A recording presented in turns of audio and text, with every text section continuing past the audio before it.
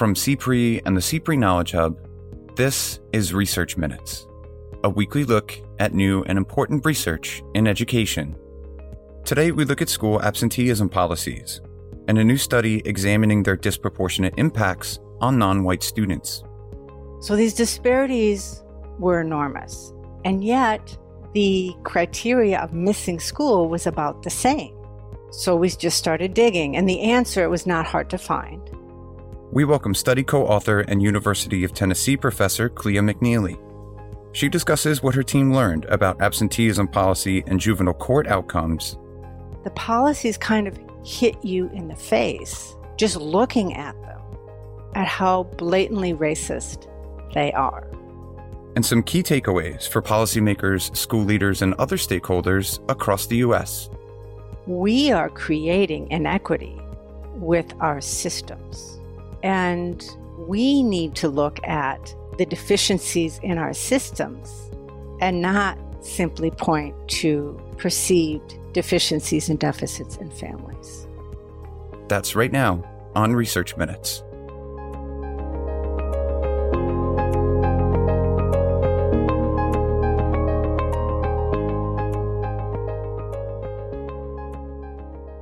Hello and welcome to Research Minutes. I'm Keith Humeller, Managing Editor of the CPRE Knowledge Hub. Today, we're happy to welcome Clea McNeely, Research Professor with the College of Nursing at the University of Tennessee, Knoxville. Thanks so much for joining us, Clea. Thanks for having me. It's a pleasure to be here. So today we're discussing your new article, which was co-authored by Basu Alemu, Juan Lee, and Isis West, titled Exploring an Unexamined Source of Racial Disparities in Juvenile Court Involvement, Unexcused Absenteeism Policies in U.S. Schools. It was just published in AERA Open, and it takes a comprehensive look at absenteeism policies in the U.S. and how they could disproportionately harm non-white students and their families in lasting ways. To start, could you just give us a little bit of context? How do absenteeism policies intersect with the justice system in America, and what drew you to this line of research? Sure. The intersection of absenteeism policies and the justice system goes back probably 150 years. And it all started when the decision was made to make education mandatory. And as soon as that decision was made, you needed to enforce attendance in some way, and yet there were valid reasons for missing school.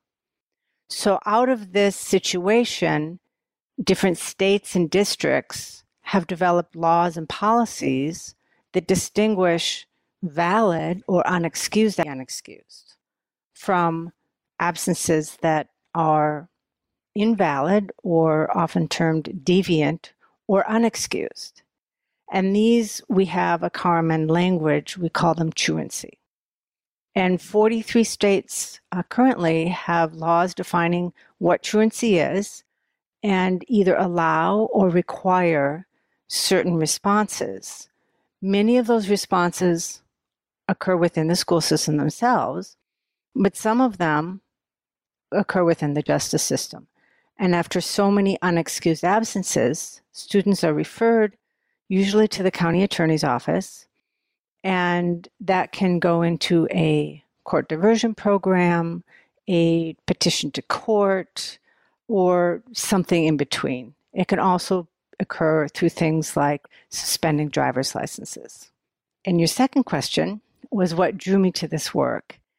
And it was actually very simple. I was asked to evaluate a court diversion program to prevent truancy.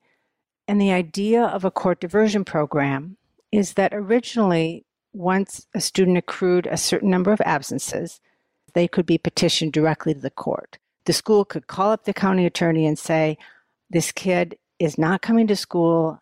I've done everything I can. Can you please bring him into juvenile court and force him or her or they to come to school?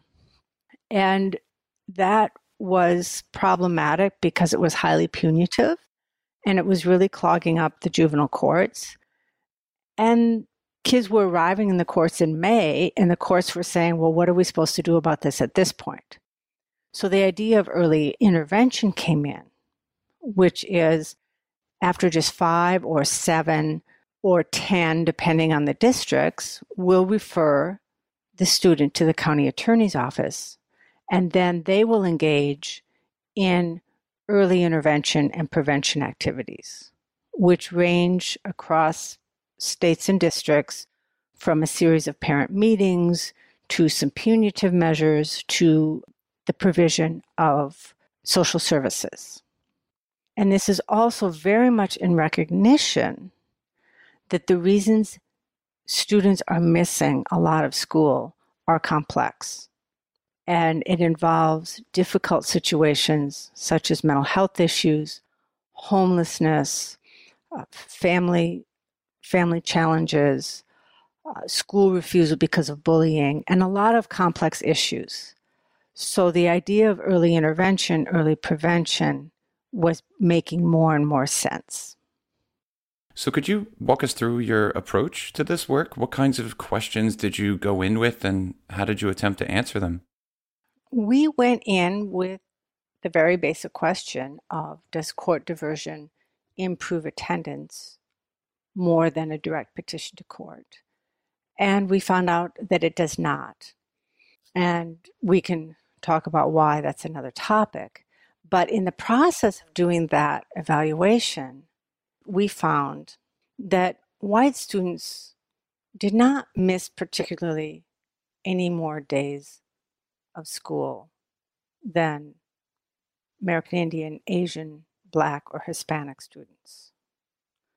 But they were much less likely to be petitioned to court than American Indian and Black and Hispanic students. And this was by a lot.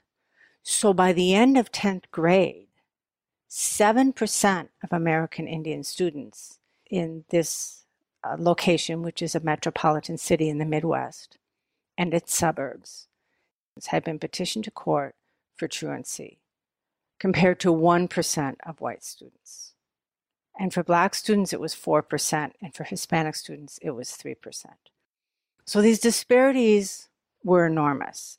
And yet, the criteria of missing school was about the same. So why were these punitive approaches being applied so much more heavily, especially to American Indian Black students? So we just started digging, and the answer, it was not hard to find. The answer is that American Indian and Black students are twice as likely to have any given absence determined to be unexcused. So to be really clear, let's say you have white students and Black students, each with 10 absences. And for Black students, 24% of those would be unexcused. For white students, it would just be 1 absence. So you could see how Black students could accumulate enough absences to be referred into this court diversion program twice as quickly as white students.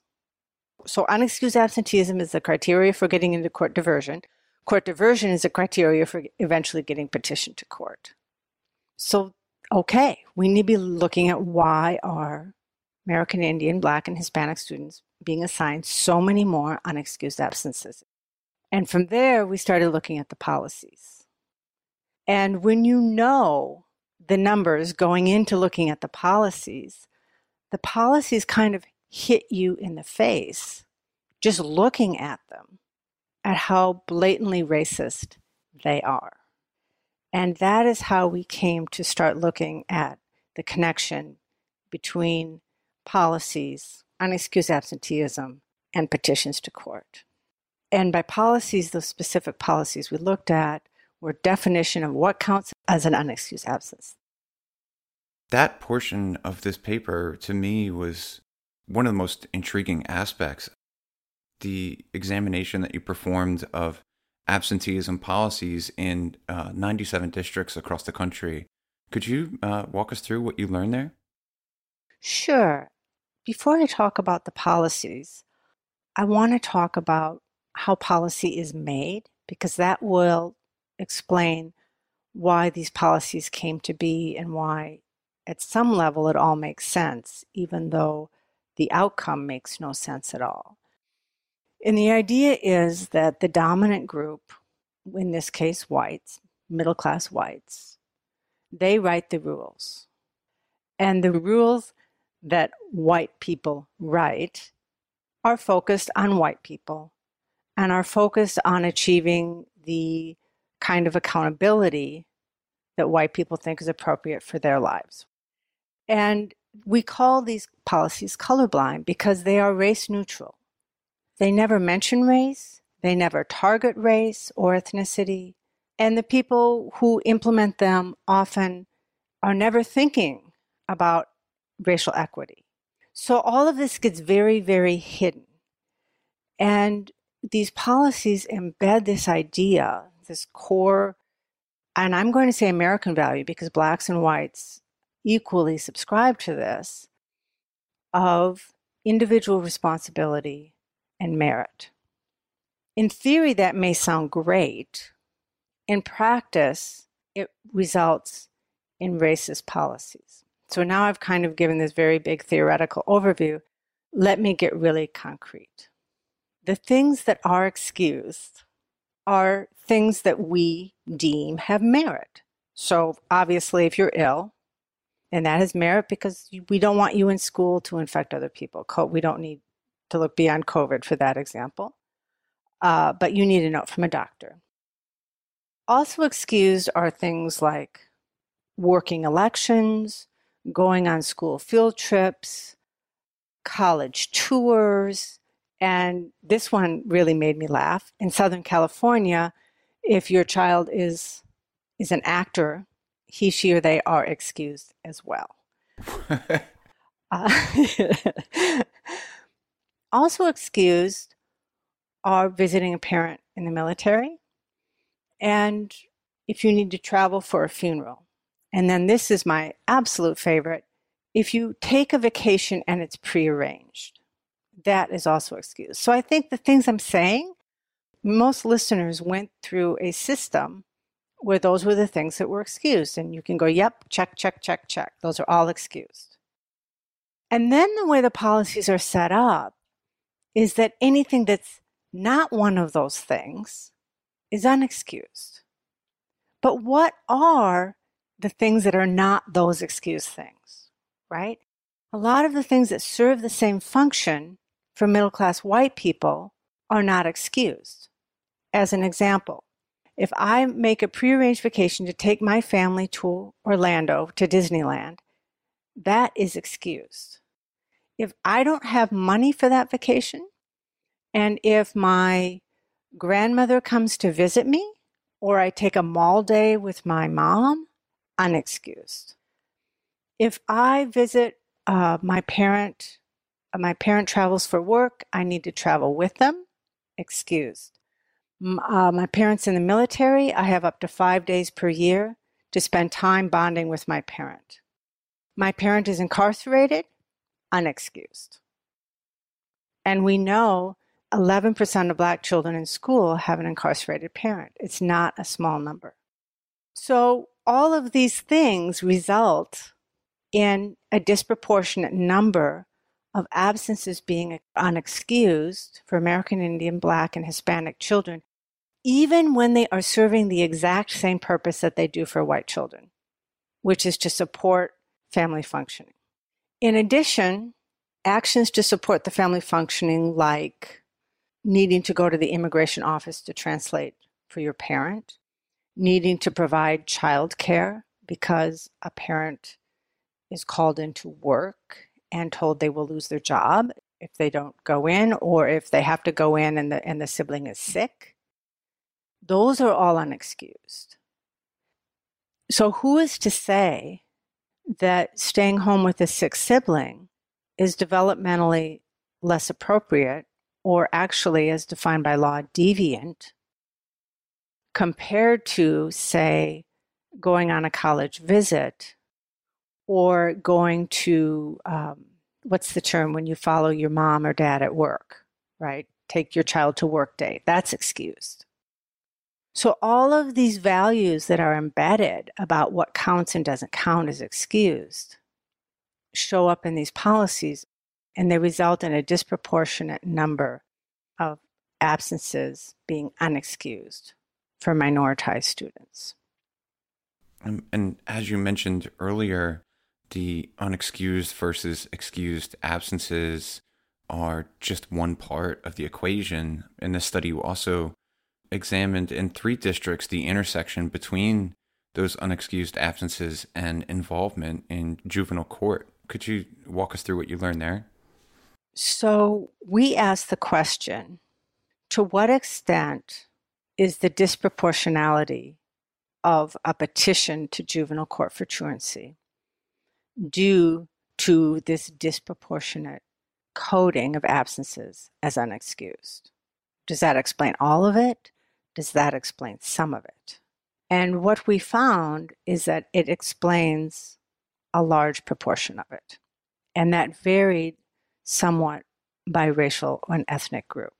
So American Indian students, for example, are 5.5 times more likely to be petitioned to court in these 3 districts. And after taking into account the disproportionality in unexcused absences, they were still twice as likely to be petitioned to court. But that still is explaining more than 50% of the differences. So going from being 5.5 times as likely to being twice as likely, it's still too much of an inequity. But it points to the fact that this coding of unexcused absences in and of itself is a major driver in the disparity of petition to court. We found that for Black students, it explained most of the disparity. The finding for Black students was a little bit sensitive to how we measured attendance, which you can measure in different ways. But for the most part, it explained much of the disparity for Black students, and it explained all of the disparity for Hispanic students. So these findings come at a time of reckoning here in the U.S. following more than a year of civil action and high-profile proceedings, all centered on racial inequality in law enforcement. Given that backdrop, I'm curious what you think the implications of this study might be. What can policymakers, school leaders, teachers, and even families take away from this work? The prevailing paradigm in language around inequity in education is one of gaps. There's an achievement gap, there's an attendance gap, there's a gap in petitions to juvenile court. It's always using the language gap. And gap implies a deficit. And the deficit is inferred to be the deficit within the families. And when you have categories of families defined by race primarily, that becomes cultural racism. These type of people have certain deficits, and it's usually given an economic argument. They have deficits because they're poor. They have deficits because they don't understand the value of education. They have deficits because they don't prioritize education. And this research, I think, helps to turn that paradigm on its head and maybe points schools and researchers and educators, points us back to ourselves to say, we are creating inequity with our systems. And we need to look at the deficiencies in our systems and not simply point to perceived deficiencies and deficits in families. So this is, for me, a very clear arrow to point back for school systems, criminal justice systems, for county attorneys' offices, to really take a look at our mindsets, our policies, and our procedures, and look at what we're doing to perpetuate inequity and what we can do differently to perpetuate equity. And finally today, do you think that there are opportunities here for future research, either for your team or others who are working in this area?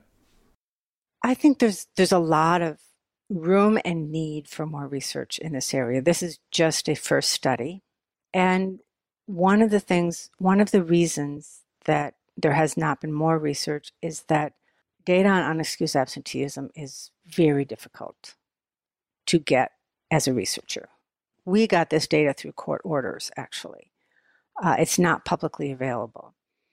California now is releasing data at the individual student level on unexcused absences for every student in the state.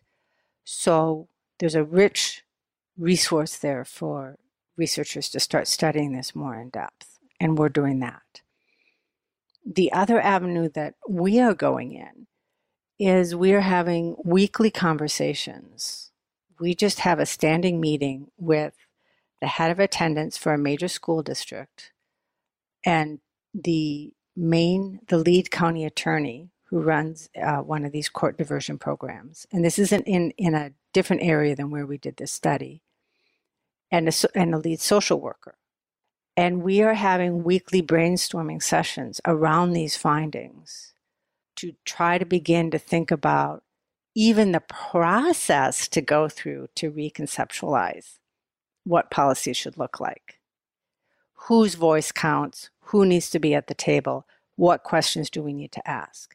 Because the mindsets are so entrenched around absenteeism policy, the things that we assume that we don't even look at are so deep that we are just starting at the place of what do we need to talk about and who needs to be at the table to talk about this so that we can do something more transformational than a tweak here or a tweak there. In terms of immediate policy change, I think that can be done as well. Simple changes such as excusing visits to incarcerated parents, that can be easily documented. For American Indian and Hmong students, for example, funerals are not one day long. They can be multiple days. Those should all be excused.